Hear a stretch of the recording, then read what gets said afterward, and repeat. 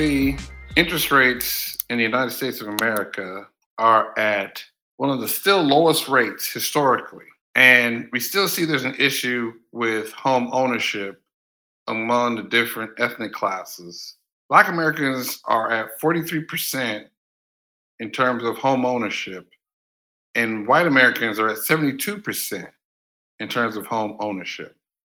And so this disparity is telling us that while home ownership is still possible, that for some groups, it's still more difficult than others. The Los Angeles Times just came out with an article about what the home ownership is among Latinos. Even in spite of their population numbers, we're seeing that their home ownership ability has been compromised.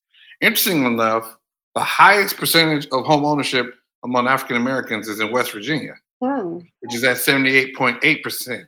So, in one of the poorest states in the United States, we see the highest ownership of land and homes among African Americans. And what is this telling us? Is that purchasing a home is still possible. Purchasing a home is doable, but you gotta do your research. You gotta do your due diligence. More importantly, you gotta know where to get the right information. So today, my wife, Dr. Phoenicia Mwepo, and I, we are going to tell you our experience in buying a house. We're going to also let you know what the overall outlook is on that. And most importantly, we're going to help encourage you to be able to attain that most simple and most desirable American dream, which is home ownership. Yes, home ownership. So, Larry, let's talk about the mindset. What really, how we start out in our beginning years of wanting to buy a home, because we were trying to buy a home while we were going through our wedding process, and I remember my uncle telling me, "You guys should just buy a home and don't waste all the money that you're putting into this wedding ceremony into, because that's like your down payment basically." So with that being said, we tried, but things started happening and it just got kind of chaotic, trying to plan a wedding, trying to buy a house at the same time. And so we kind of just put the house thing to the side. But still, with our mindsets, we still at our core wanted to buy a home even almost 20 years ago. What changed for us? And the thing that her uncle didn't let us know is buying a house is not the same process as purchasing a car or Mhm. investing in any type of stock or any other type of money acquisition venture you're going to either try to obtain or get engaged in. Because home ownership at that time, we're talking about early 2000s, there's still these gatekeepers, which was the banks, financial institutions, though you had credit unions that offered more access to capital. The interest rates back in the 2000s was like 9% maybe. Today, 30-year fix is 4.875, APR 5.15. We didn't see this coming this many years down the line. We're talking Right. 2001, 2002. Currently, it's 2022. We started this process 2021, finalizing 2022. It's just not that simple to say, go buy a house. Yeah. Even if you're wealthy and you purchase a home, wealthy people will tell you all the time, I lost money on this. I overspent on that. For first time buyers, the process is so arduous because people prey on what you don't know Exactly. and they try to take advantage of what you don't know. Predatory lending. And even if you bought a house before, you're going to have to experience that issue of knowing who your team is, making sure your team is on your side, because the agent can be on your side, but they also work a deal with the seller, and you don't have any idea that's going on. So it's a complicated process that you have to make simple. And that's something that, unfortunately, my parents bought a house Hmm. and I understood some of their process, but they didn't have the ability to translate this is what you need because I have to walk my own path. But at the same time, I have to be familiar with how that process is. And although we have homeowners in our family, their experience, it was hard for them to translate their experience into something that was tangible to us. And I think the key too is what you said, Larry, was the research part. So back in the early 2000, mid 2000s, Larry and I started to, because he had already heard of the book Rich Dad Poor Dad. I was introduced to the book through my hairstylist at the time. And I started to read that book. And then Larry and I will attend the free workshops at the different convention centers or whatever that Robert Kiyosaki's team would have. And it's that book is mainly a mindset shift. So, moving from self-employment to investor, business, being business owners and different things like that, knowing what the difference between assets and liabilities are. So with reading that book really opened our mind to be on this wealth creation path that we want to take, because we know, being Christians, the word of God says that he has given us opportunities to gain wealth. I'm just paraphrasing, but what are some practical ways to do that? And we know right now, or just historically over time, you would create wealth through either your businesses or investing in stocks or real estate. So those are the three main areas that families, if you look at the Rockefellers, you look at the Carnegies, you look at whoever, even in our own, what they call millionaire next doors, they are investors, business owners, or they're attaining real estate or other products for infinite banking. But that was our path that we wanted to journey on. And we just took it head on and started to do the research on how to build wealth for our family. Do you have a business, brand, or even a creative idea? Power Media Network can help you design a strategy to make your brand impactful. Visit www.powermedianetwork.com today to schedule a free consultation. Power Media Network, next level media. So doing the research is what, your due diligence comes in. And like Larry mentioned about building your team, because you want to make sure that you're working with people who understands your vision for your real estate needs, whatever that, whether you're buying a single family, multifamily, or whatever, you have to have the right team, whether you're a real estate agent, your lender, or whoever else is involved in that process. And the other thing that we did is, so before we got married, we had to decide how we were going to set the relationship. What do you like? What do you don't like? Where are you coming from? How do you see this? How do you see that? So we set some parameters and some guidelines. How are we going to handle money? How are we going to have joint accounts, or are we going to have separate accounts? And basically, we have this idea of how we're going to flow, basically, in starting our teamwork. And what are the rules of engagement? Where are we going to go here? Where are we going to go there? And basically, she wasn't going to marry me if I had no commitment to become a Christian. That's right. So I couldn't come to a relationship basically with ins and outs available. And so my biggest thing was to get her to understand what my do's and don'ts were. And likewise, she had her do's and don'ts. And so on that basis, now we're set. We're clear-eyed, clear-minded, clear vision. And so now we can go into these financial decisions so that you don't have these little foxes who can corrupt the greater goal. Right. And it's important to understand, what are the little foxes? What are the devil in the little details that can throw you off track? Because it's all a path. Yeah, it's a journey, but it's also a pathway. And at the time, we're going through this process. We talked to certain people who had owned property, who had owned income property. And my older brother, Zach, he had told us, if I wish I had a chance, I could do it over, I'd buy income property. So, well, you got to get a real estate agent that understands income property. You got to get a real estate agent that understands how to do that. You got to talk to financing people who can do that. she had an account at California Credit Union. And so we talked to a loan officer at the credit union who was familiar with the income property buying process for multifamily homes. So we're doing all this work. And in spite of all that, and we're getting all this great information, I'm reading articles, she's reading articles. We're not talking to everybody and applying what we got from them. We're applying what's necessary and what's needed because you can be overwhelmed with information. Yes, you can. Yes.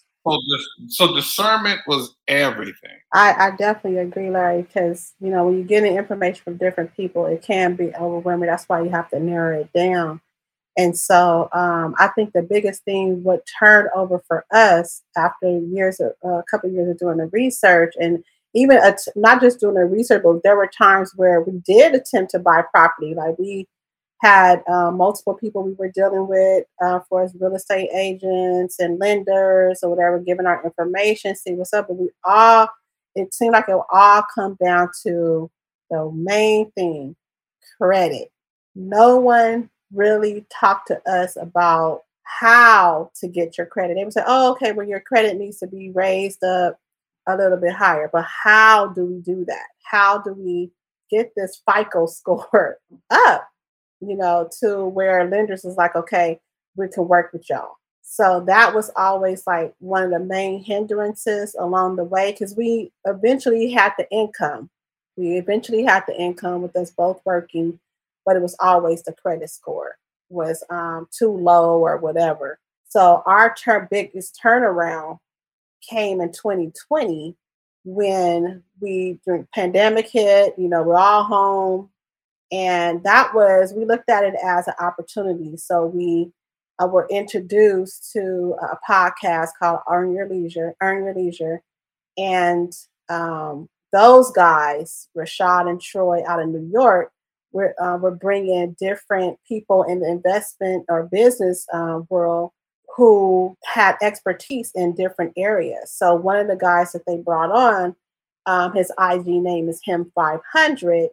Marcus Barney is his actual name. He's the credit guy.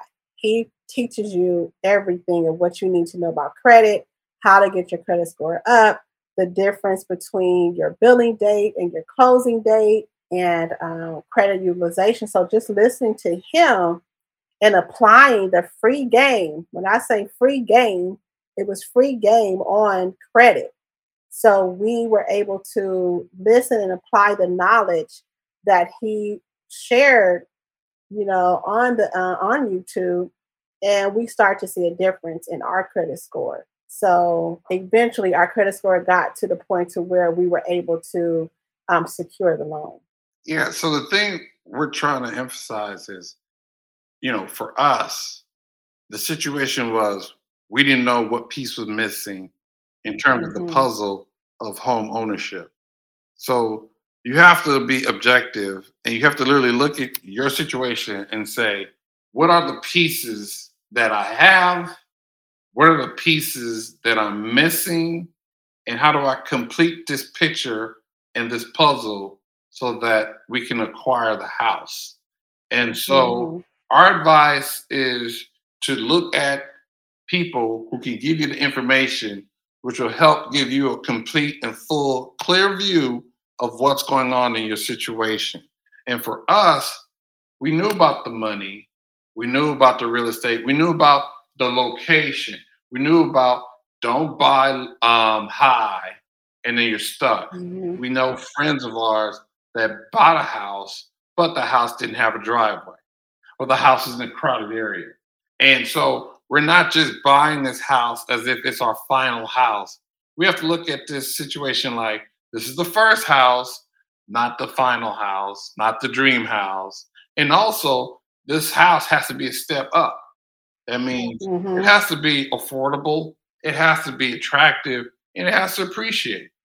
And then finally, understanding that symphony of credit and your cash and your opportunity, because it didn't make sense to buy a house and then be stuck somewhere where we're looking like, oh, I know. we're done. It's over for us. So for us, it took us this journey for us to get everything right, which I can appreciate now more than if we would have got the house and then the struggle. Hmm. And because we've seen so many friends during the pandemic who a little bit of struggle, some bad things got revealed, and people said, "That's it, I'm out." Hmm. And it's unfortunate we see that so many families have been either strengthened or worsened because of the pandemic. And it really helped us with synergy and everything coming together because of the pandemic. And that's what we're going to be talking about next. Yeah, the pandemic just presented a lot of opportunities for Larry and I. Not just, just like you said, either the pandemic strengthened your family or it worsened your family or whatever, or your business or whatever relationship you had. For us, is strengthened because we wanted, it was intentional.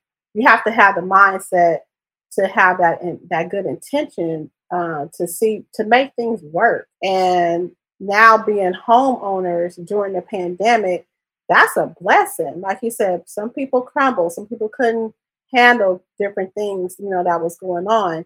But I'm reminded when the first pandemic happened 100 years ago that we know of, there were a lot of millionaires that happened during that time. And you wonder, like, what did they do innovatively or creatively during that situation to strengthen their family and to gain wealth? Well, they had an idea, a need. They saw a need some kind of way, whether it was through business or investing or whatever, and they just maximized on it. So when you reference like Madam C.J. Walker or other wealthy families during that time, they saw a need. They had created a business around it that would meet the needs of the people in the community. And basically, home ownership, like Larry said, this is not the dream house. I mean, we're in a great location. We know it's going to appreciate whatever, but this is a stepping stone for us to further real estate goals, especially with providing affordable housing to families, that will need it. So I'm excited about, what God has given us, and we want to make sure that we're being good stewards over, because right now we look at it, as a liability, because it's taking money out of our pocket. But eventually it will be an asset, whether we'll sell it or we'll Airbnb it or rent it out or whatever, for the next, goals that we have when it comes to real estate. Yeah, so getting into liability versus asset. So we're watching an episode on EYL. Billionaire Grant Cardone comes on, and he's talking to the guys, and he's telling them single family homes or single. I wouldn't buy a home right now. It's a sucker bet.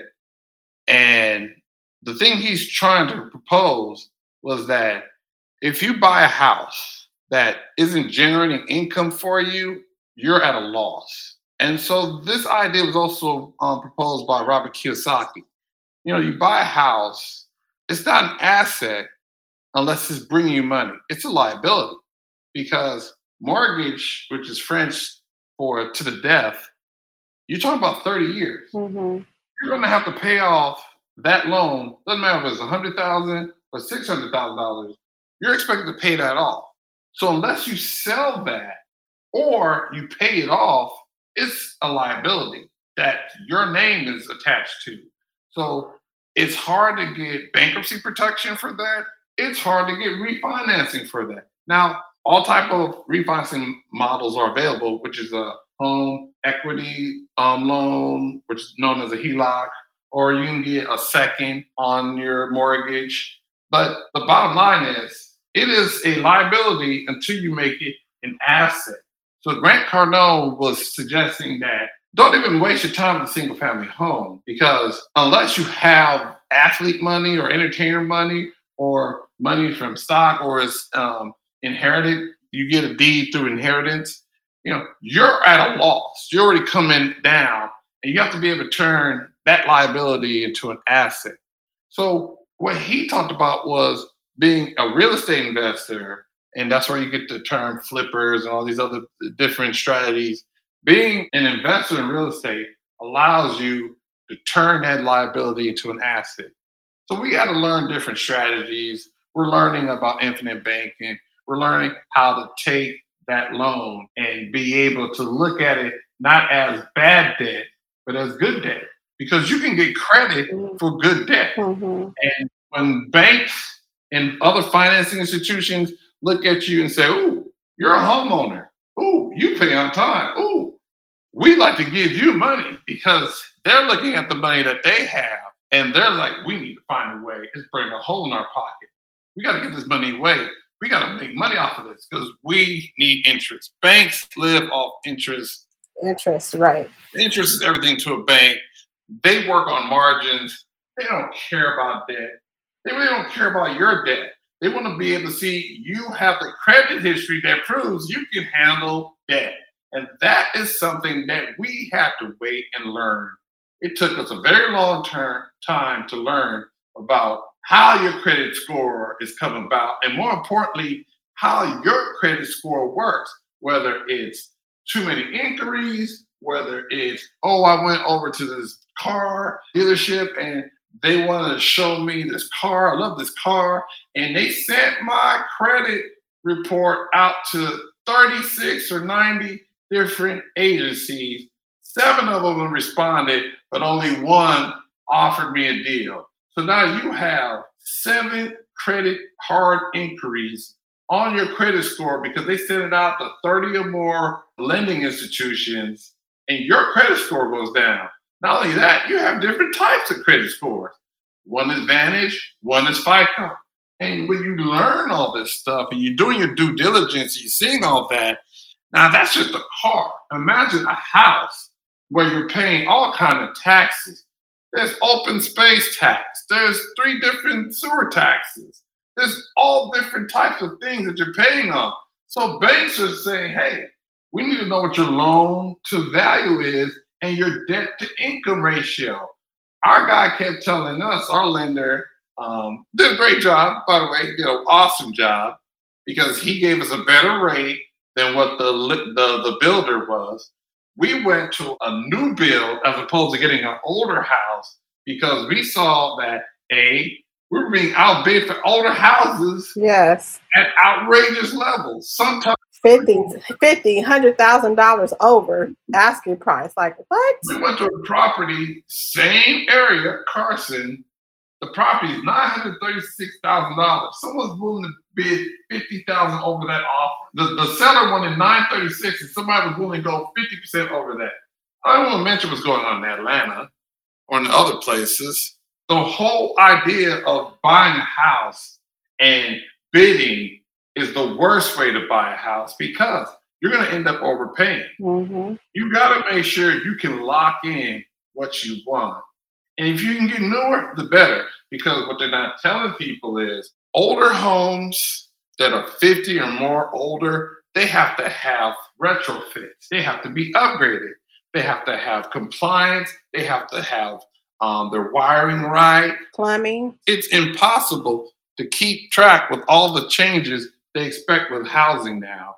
And now they have this new rule where in California, hey, we want people to build more houses like granny flats because we have a housing shortage. So, and then that's the other thing. If you're going to be a multi-family you're going to be an investor, you got to make sure you're in a state that's landlord friendly. It's really complicated. Thank you. It's really a big deal. But the thing that we're looking at for our situation is we're sitting here and we have an opportunity that's never been explored before.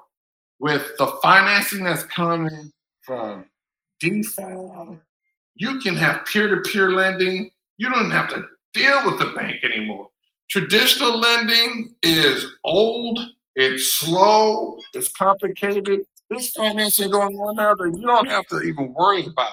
There's financing happening that you can get financed from somebody you don't even know using Ether. What is Ether? Ether is crypto. Crypto financing has come into real estate. Airbnb has changed how real estate is done. There are people right now who are using Airbnb to either rent their own space or they're going to other people and say, hey, you have an available room. Let me pay you rent on that room that's available. And they flip that and they have somebody else pay more to Airbnb it for 1 or 2 weeks. And you get 4 people to do that to cover what you pay the homeowner, and you have at 7 different spots. So you just did, you're making $30,000 to $40,000 a week. So it's just changed how when we started this process in the early 2000s to what's available now. That's what makes this so possible, so exciting, and so invigorating to know that it's not a liability to own a home unless you allow it to be liable. And that's, yeah, that is so true. So you just have to be creative, think of ways to turn your liability into an asset. And then, one thing that we learned going through this process was privacy. Uh, you got to have privacy during this process because when you're telling too many people, everybody wants to know all the details, and you're in this process and things change a lot, with paperwork, with your closing date. One thing you have, one date is your closing date. The next thing you know is not. You got another closing date. Then you have to turn in this paperwork, that paperwork. And then you have people constantly asking, okay, what's going on? What's going on? So you have to be wise, not to discuss all the details during your process. Of course, you want to tell maybe 1 or 2 people, that you're close to, a family member, a best friend or something. But even through that, you want to keep the process private because you're already going through a major, major purchase in your life. This is a major purchase that you can ever get in your lifetime because buying a house is not easy. However, it can be simple depending upon how you're approaching it and who you're dealing with. So it's just important not to just put it all out there on social media and everybody and your mama got to know every detail that you're going through and every step of the way. I would not advise that at all. And the other thing about that is you don't want to put yourself under the pressure to perform for others because, you have expectations. Yes. And if you're feeling the pressure of others' expectations, you're just going to compound the stress that you're putting into your life. And it's so unfair and it's so unnecessary. And one of the things we also try to do is we try to bring in our children on this process. So if you have kids or if you're going to have kids, understanding legacy building Hmm. and how to get your story to be told in a way that it helps empowers others, and in particular your kids, because you don't want your kids to take things for granted. Like, hey, mom and daddy got a new place for me to tear up. No, you want to understand, hey, No. this is an investment. This is what an investment is. And this is how you invest in your life so that you can reap the return. So it's still that same idea of you reap what you sow. It's still that idea you still have to teach and you still have to make sure that, okay, this is the first step, not the final goal. And it's one of the things that we've tried to emphasize and try to do. But like I said, we're still in that same process when we start, of when we first started, of, hey, this is what we do, this is what we don't, this is what I like, this is what I don't like. And we're still continuing that process because it's never final, it's never over. You never stop until you're not finished. Right. You still want this to keep going, so that's what the true legacy is. So that continue to give even when you're not around. Yeah, in closing, I like that. It's so important that for Larry and I, we wanted our boys to be a part of this process, our boys out of state and our boys that's here, because as a family, that is one of our goals to build real estate together as a family. And for them to appreciate everything, we're constantly telling them, hey, this is our home. This is our, let's take care of it. It's new. Let's treat it as such. Let's not get comfortable, take care, clean up, to appreciate everything that's here. Because when you work hard and earn your stuff, you appreciate it better. So it's just important for our boys to know that, hey, this is the expectation that at one point you're going to own. You're going to own your own stuff. You're going to own this. You're going to own whatever it is that you're going to be seeking for, and you have to appreciate it. You have to take care of it, and not just, oh, we here and okay, now we can tear up some stuff. No, no. Now it's time to show that pride and and be a good steward over what God has blessed us with, and to teach others and show them that it's possible. Yeah, all things possible through Christ. The one thing through all the hardships that we've had, Hmm. because there's some certain catchphrases that we use. You know, when they say faith without works is dead, it's one thing to believe, it's one thing to hope, but you have to know that the Lord has set a path, and that's the path you follow. And being able to ignore the distractions, not being able to veer off that path or try to take shortcuts to that path. Because there are shortcuts you can take, but that ultimately is going to fail because that's not the path that the Lord has picked. It's a lot of times people avoid the hard path because it's not just the personal pain of the hard path, it's the visual pain that everyone that knows you or sees you, whether it's a friend, family, or stranger, they see your path. And that visual path can be painful to take because it is so visual, it's so obvious. And a lot of us, we don't want to be exposed, and we're afraid of that exposure. But sometimes that test has to be a testimony. You have to be able to tell others, hey, we made it through. We went through the ups, we went through the downs, we went through only having one car. We went through Hmm. me having to work two jobs. Hmm. We went through my wife got a master's Hmm. and a doctorate, even though she was raising boys in Los Angeles. It is possible, but you have to have that path. And if you're not sure what path you take, that's when you turn to the Lord. Allow the Lord to open your heart and clear your eyes so that you'll see the vision. Because He has a vision out there for you. Hmm. And if you don't see the vision, then go find a visionary. That's where the church comes in. Because we have a visionary. He always telling us, go get the land, seize the land, get the land, take the land, go get it, go get the land.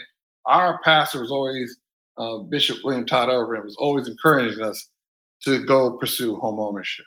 Because he saw the value in it. He saw the importance of it. He saw Yes. how empowering it was. And he had difficult moments, but he was able to go through and he was able to share. And our difficulty was not knowing that we were missing that credit component, because we had everything else tight. We had the money, we had the jobs, we had everything but the right credit profile. And once we got that credit profile fixed, that everything came together so rapid, so fast. Had a great realtor agent. She we've dealt with a lot of Hmm. agents. She's the best one we had. Uh, Dorset. Like hands down to Dorcel Hudai. If you're ever looking for a real estate agent, let us know because we would definitely refer her. Dorset is really needed. I forgot the name. I'm sorry, I forgot the name of her company. Realty. I can't remember it right now. West Shore. West Shore Realty. When she wasn't available, her team member picked her up, picked up her calls, and made sure we came through. And like I said, a new build can be tricky, but we got it done. And things have opened up immediately right away. We came in with equity on the deal. If you can do that, always try to do that on the deal. So we're getting our return on investment immediately when we first walked Hmm. in. I mean, that's always a great feeling. That's buying right. Right, that's better. You know when you buy right when you have equity walking into that property, That is buying right. and that was satisfaction for us. We're still learning. We're new home buyers, and we're still learning the whole process. But the point is that we believed God. We would believe God that after all these years of us trying to get property, we never lost focus and never lost sight of the vision. And that's a blessing. And we're proud and we're happy, and we know that this is not the end. We still hungry for more to do because we want to be a component in the community that want to serve others through housing. So that's next. That's next, and we're excited. So the fun thing that I have to say is, if you're jealous, if you hate, if you have that hatred, if you got that jelly, that's okay. Use that as fuel. Not to say, oh, I can't believe. That's your way of saying, I can do it. Use that fuel. Fire that belly up and go get it. Go do it. And there were family members that got home before us. That never discouraged us. That never allowed us to, go into our pillows and have a pity party. That encouraged us. That made us feel like we're on the right path. Hmm. And for this to come through, I'm excited about what's next. And I just can't wait to see what's next because we still got work to do. And that's what I would like for you to understand. If you're thinking about what's next, be excited about it because it can be so great. But you have to understand that. So we want to thank you all for this time. Until we see you again, think big, think your success, and think your future. Thank you.